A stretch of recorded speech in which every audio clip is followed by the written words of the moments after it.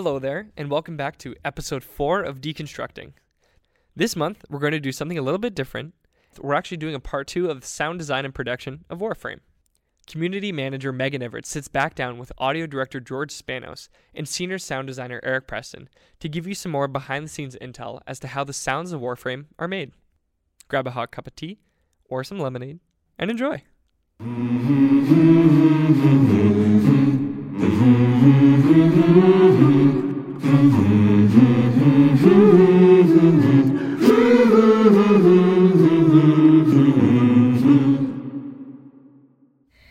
So George, you've been here for 13 years. How has the sound design process changed since you've started? It's changed a lot. I mean, the tools that we use to put sounds in the game have changed. So, plugins change, audio processing changes, even the software we use changes. And the game engine that we use has changed a lot. I remember when I first started here, weapons, for example, would just use 3 sounds for each weapon. And now it's probably, there's 3, 6, 9, probably 10 or to 12 sounds playing at one time for each weapon type of thing to give it different layers and make it feel more realistic. And so there's been a lot of improvements that way. Music is another good example. We used to just put loops of music in. So a 2-minute piece of music would just get put into the game and it would just loop indefinitely. And now we have a whole dynamic system. So that's gotten better. And there's tons of other stuff that's just improved. And we kind of take pride in trying to keep the engine up to date and keep it fresh and keep it with all the latest sort of bells and whistles that we hear about that other games are doing. So yeah, there's been a lot of change that way. So yeah. So speaking about the bells and the whistles and kind of the tech side of it, if there was no kind of boundaries or restraints on any of that, what is a sound that you wish you could put into Warframe? Yeah, I don't know. It's a tough question. I mean, I think for us, the biggest thing is always sort of memory constraints. And so we always want to get the highest fidelity sounds into the game. And we're still not quite there yet. Technology is still not at the point where we can just put uncompressed audio in the engine or play as many sounds at a time as we want, kind of a thing. So that's definitely something that we keep kind of working towards, and we keep trying to make better. Sure. So, but yeah, I mean, I think we each put what we want into the engine, into the game, we're always challenging ourselves. Every new Warframe, every new weapon, every new tile set, always try to put things into the game that we haven't put in there before. Always trying to push ourselves. Like Eric was saying, going to a pool and recording stuff. And we went to a sewage treatment plant as well one time. That was right when I started too. And so it's always, that's the thing for us, is always like, what can we do that's different that we didn't do last time? And that makes me think of the whole synth board stuff that you guys have going on. That blows my mind. I don't know what the heck's doing. Yeah, like the modular stuff too was another great example. A couple of years ago, one of the sound designers on the team, Carl, said to us, he's like, hey, have you guys ever explored modular? And we're like, modular? Why do you, you can do it all in the computer. Why do you need hardware? and then I think, was I the first? No, you were the first to buy. We got our order together. Yeah. We placed our first order together. Saved on shipping, got it together. Yeah. Right. And then it was just, we became addicted to it. And it's like, it's so much fun, and it's an expensive hobby, but man, is it fun. But for people who are interested in sound, it's the holy grail. It's so much fun. It's such a combination of interesting, new, unique tones, but also just the playfulness of it all. Just being able to really enjoy making these weird sounds and not thinking too much about it, because usually when you're using software, there's a tendency to sort of like overthink what you're doing. When you're creating audio, a lot of the time you just want to harness a feeling. And if you're not thinking too much about your input or what you're doing, you can kind of like get in touch with your emotions a little bit better. Now it sounds weird, but modular really lets you do that, because it's all knobs. You're just turning things. I think that's what blows my mind the most is there's how many knobs and buttons on that thing, and so much. And it's like the combinations are probably infinite if you calculate it, and that's part of the fun. Is it's like you'll never hear that exact same sound the same way. They're like fingerprints, they're all different. Yeah, and that's such a beautiful thing about it, because, you know, in a world of people using loops for things and using just pulling sound effects from libraries, it's so nice and refreshing to be able to put your own stamp on it. And that's why we try to record as much of our own stuff as possible to put into the game. And I think that's why a lot of the stuff that we do sounds unique, you know, because you chances are you won't hear it in another game. Absolutely. So. Do you recall the first sound that was from that synth board that we used? I do. Yeah? Yeah. It would have been the Hunhao boss fight. Oh, with all those with weird Octavia, glitchy sounds, the Octavia quest. Yeah. Right. Yeah, I used a lot of those sounds in that boss fight. That's right. Yeah. Yep. Yeah, and now it's like, because it's like you can always find something new with it, which is super exciting. That's the thing, you have to keep it interesting, you have to keep it exciting, right? Like, you can't just do the same thing every day, because it's kind of boring, you know, to do that. And Warframe's going in a weird direction, so Yeah, the more exactly. synth The makes weirder, sense. the better. Yeah, I exactly. agree. We're gonna go the Saw 7 route and just Yeah, exactly. mutilating everything. Yeah, yeah. So, without trying to spoil anything that's coming up, because we all know what's happening in Warframe, what real-life sound elements are you going to pull for the next potential open world or Railjack? Everyone knows Railjack's coming. So, what kind of sounds are you working on now? Yeah, Railjack actually, it's going to be a lot of different combinations of sounds. I don't know, we don't have anything immediately planned to go out record for it. I'd like to go out and record like gears and mechanisms and that kind of a thing, like find some old factory or something. I've been wanting to do that for a while, just to have a library of that kind of stuff.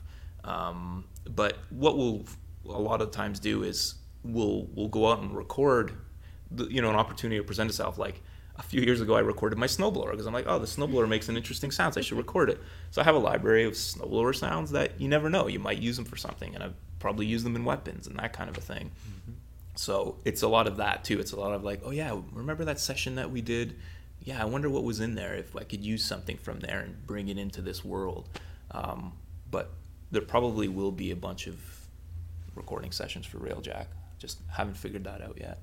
I think, well, one of the things that I remember Jeff posted maybe a week or so ago, he just grabbed some clips of like little RC cars and then he pitched them way down. Right.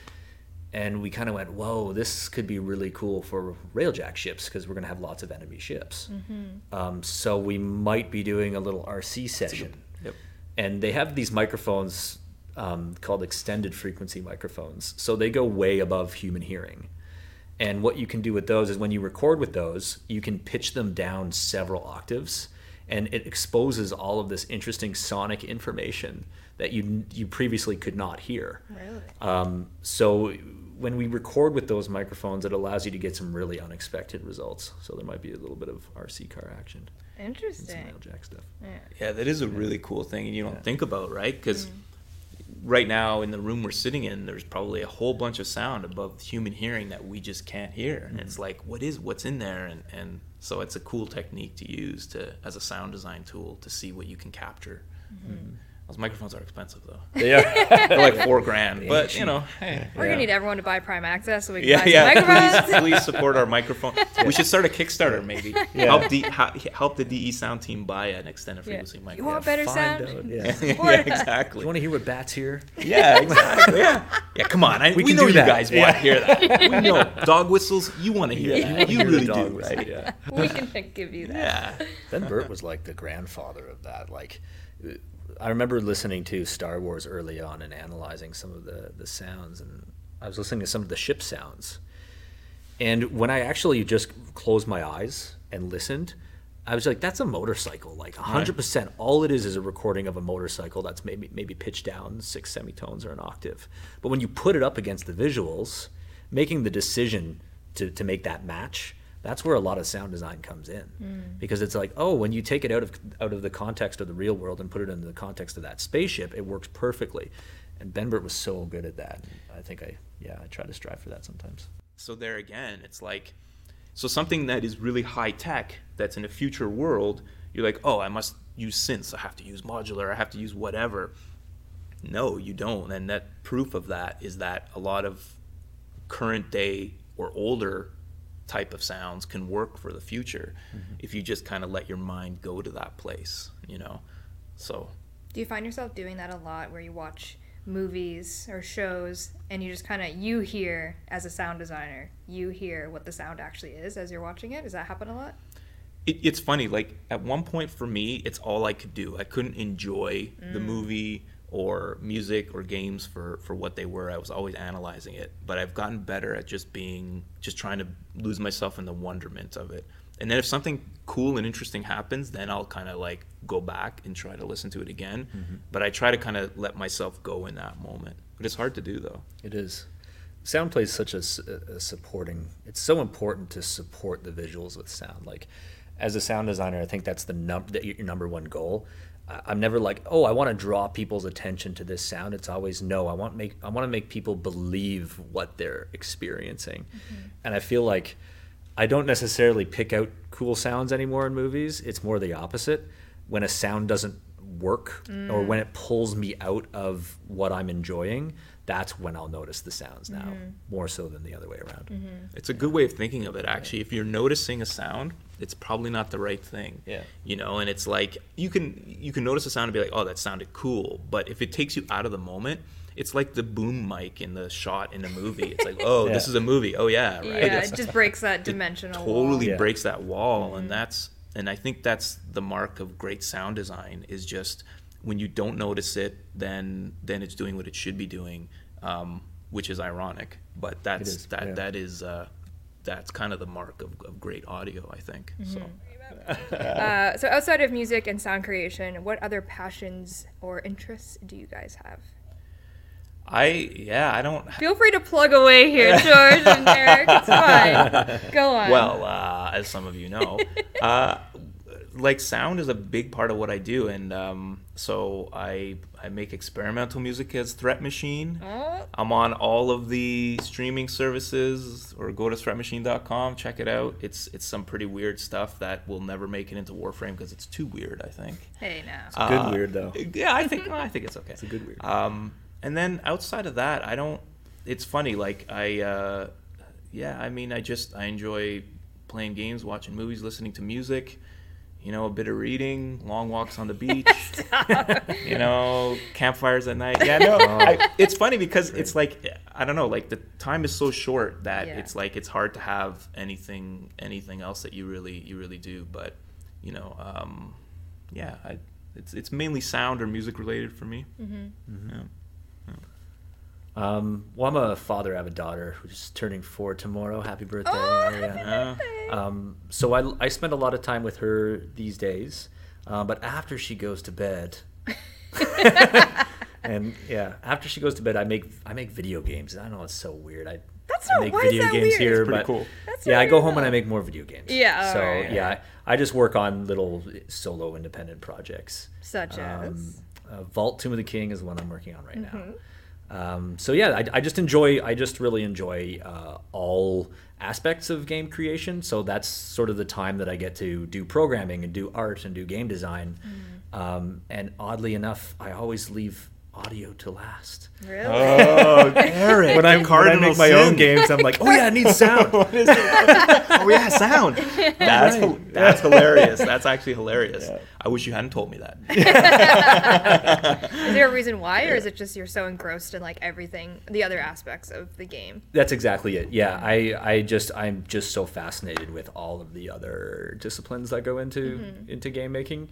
And you don't want as to go well as home sound. and then just like do More the same sound. thing you do at work. Yeah, right? yeah, It's like you want exactly. to do something different. I do put a lot of love into the sound. That's not discredit. Eventually. But yeah, that's the main reason why. Yeah. Yeah. All right. So if anyone wants to find you guys on socials, listen to, your Threat album, Machine, yeah. see things of your game, where can they find you?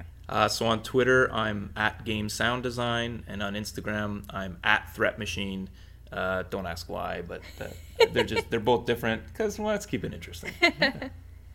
My personal Twitter is at WhatNowEric, and the Twitter for my game is at Brave the Vault. Very good. Yeah. All right. So is there anything we didn't cover that you guys want to talk about, expand on? No, I mean, I think, I think for us, we're, whenever people give us feedback, especially on Twitter, a lot of feedback on Twitter. We read all of it, and I love it when players interact with us and tell us if it's something they don't like or if it's something they like. And it's like, it's great to know that you're out there and you're playing the game, and it's great to hear your feedback on things. So yeah, let's just keep that up. And I think that's one of the unique things for me. I worked on a bunch of games before Warframe, and I never had that experience, because we released games and we never really had contact with the people who were playing them. And so it's so great to have that. I know it sounds a bit, okay, whatever. Cliche, but it's so true. And it's like, it just, you read something on Twitter and you're like, cool, man. Like, it gives you the strength to keep going. And it's like, or someone appreciates something and says something nice about what we've done, and letting the team know about that. It's really great to hear that. It's really great to have that feedback. So, yeah, keep that up. Yeah, we listen and read as much as we can. Yeah, and that's the thing too. Like, even if you think we're not reading something, chances are we have everything on the forums. We read. It's actually the first thing I do in the mornings when I walk in is I refresh the forums, and I look at all the sound forums, and I read it all. So all of those comments out there, I know I've probably read it. Yeah. So yeah. You good, Eric?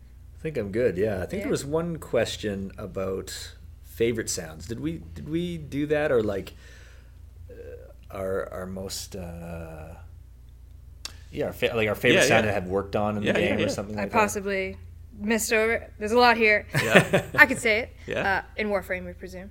Is that what you're talking about? Yeah. All right. Any favorite sounds that you've created in Warframe? George, you got any favorites?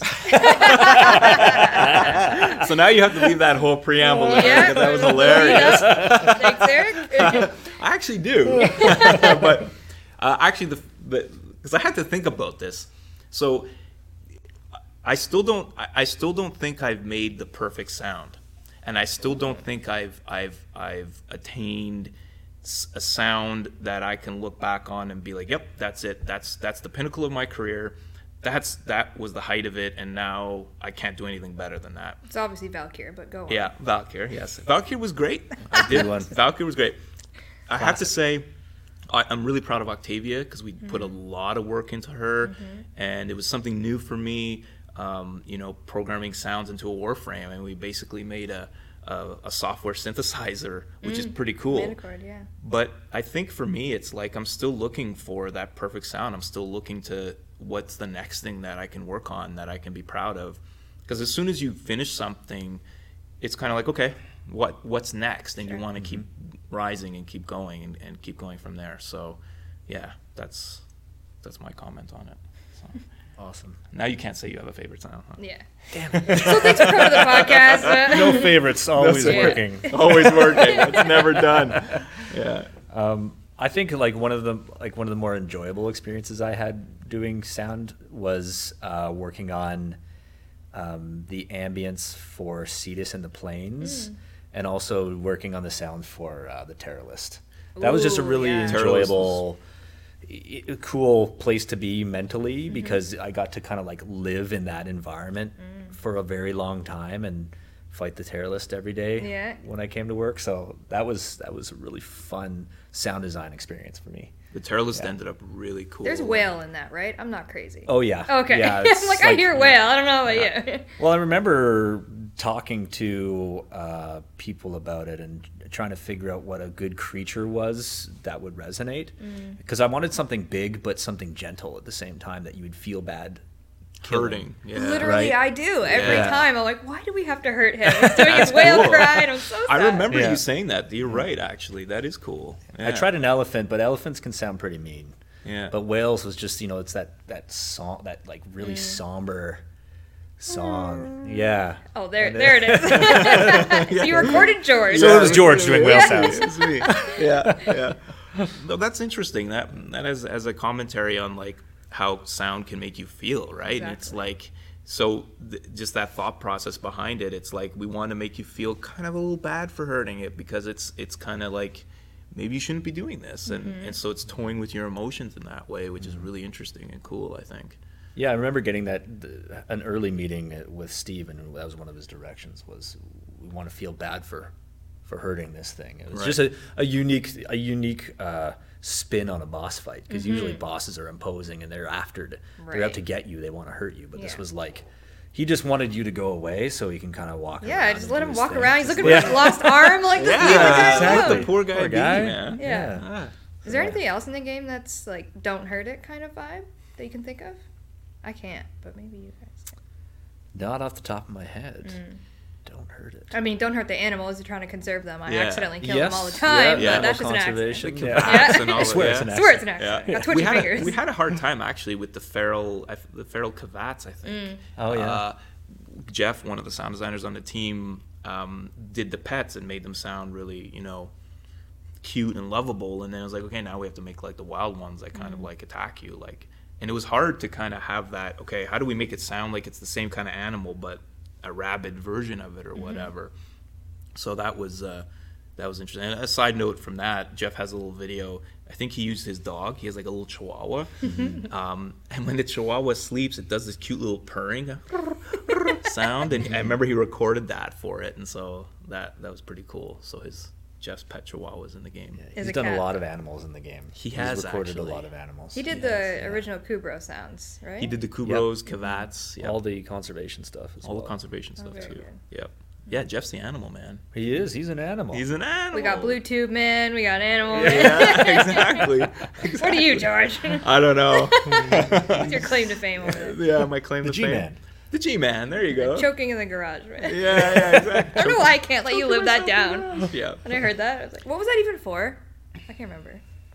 Oh, that was a sacrifice. The video that I made, the sacrifice for the patient in the bed. And it was like, what's the sound of someone trying, like, choking and suffocating, struggling to breathe. breathe. Well, the best way to do it is to kind of do that to yourself. Oh, that makes me so uneasy, that sound. And I literally was going to pass out. Yes. Oh God. And so I went into Travis, one of our other sound designers. I went into his office and I'm like, okay, like, because he tried a bunch of different things, and that's the other thing too. Sometimes you can try a whole bunch of different things that to build a sound from, but sometimes it's better just to record the real thing. Yeah. And so I'm like, okay, let's set up a microphone and let's do it. And I sacrificed myself. I literally. You are the sacrifice, George. I am the sacrifice. I literally almost passed out. Like, seriously, like after we did it, I was like, okay, I gotta like take a break here because I'm hyperventilating. And so I record that quick. I suffer from my art. I bleed from my art. But yeah, that's fun. It makes it exciting, right? Absolutely. On a Tuesday. And you're okay now. Just a normal Tuesday. Tuesday at 10 a.m. Yeah, Sure. real way to punch up your day. Yeah. All right, before we end the podcast, any advice out there for anyone that wants to start in the audio industry? Yeah, I think just like we said, it's like just keep doing it and look for opportunities wherever, and don't feel like, if you don't have the latest equipment or you don't have this piece of gear or that piece of gear, like the equipment isn't what makes you have talent. The equipment helps you realize the end goal, but there's so many people that make cool stuff with the least amount of equipment. Don't let that hold you back. Air Jordans didn't make Michael Jordan the amazing basketball player that he is, right? Like, They just made him look stylish. Yeah, and made him a lot of money probably. But like, just remember that it's not about the tools you have. It's about like your creativity, and work on that as much as you can. And a lot of people ask me too, it's like, how do I get into a game studio? Like, start off small, find some independent mobile game companies that are looking for someone to do sound, and just say, hey, I'll work on your game, and just try to build your credit list from that, and never say no, and always say yes, and always try to make something unique and something that you're happy with, I think. And then that's what shows. So a big thank you to George and Eric for being on the show this month, and to you for listening. Tune in next month for another episode of Deconstructing.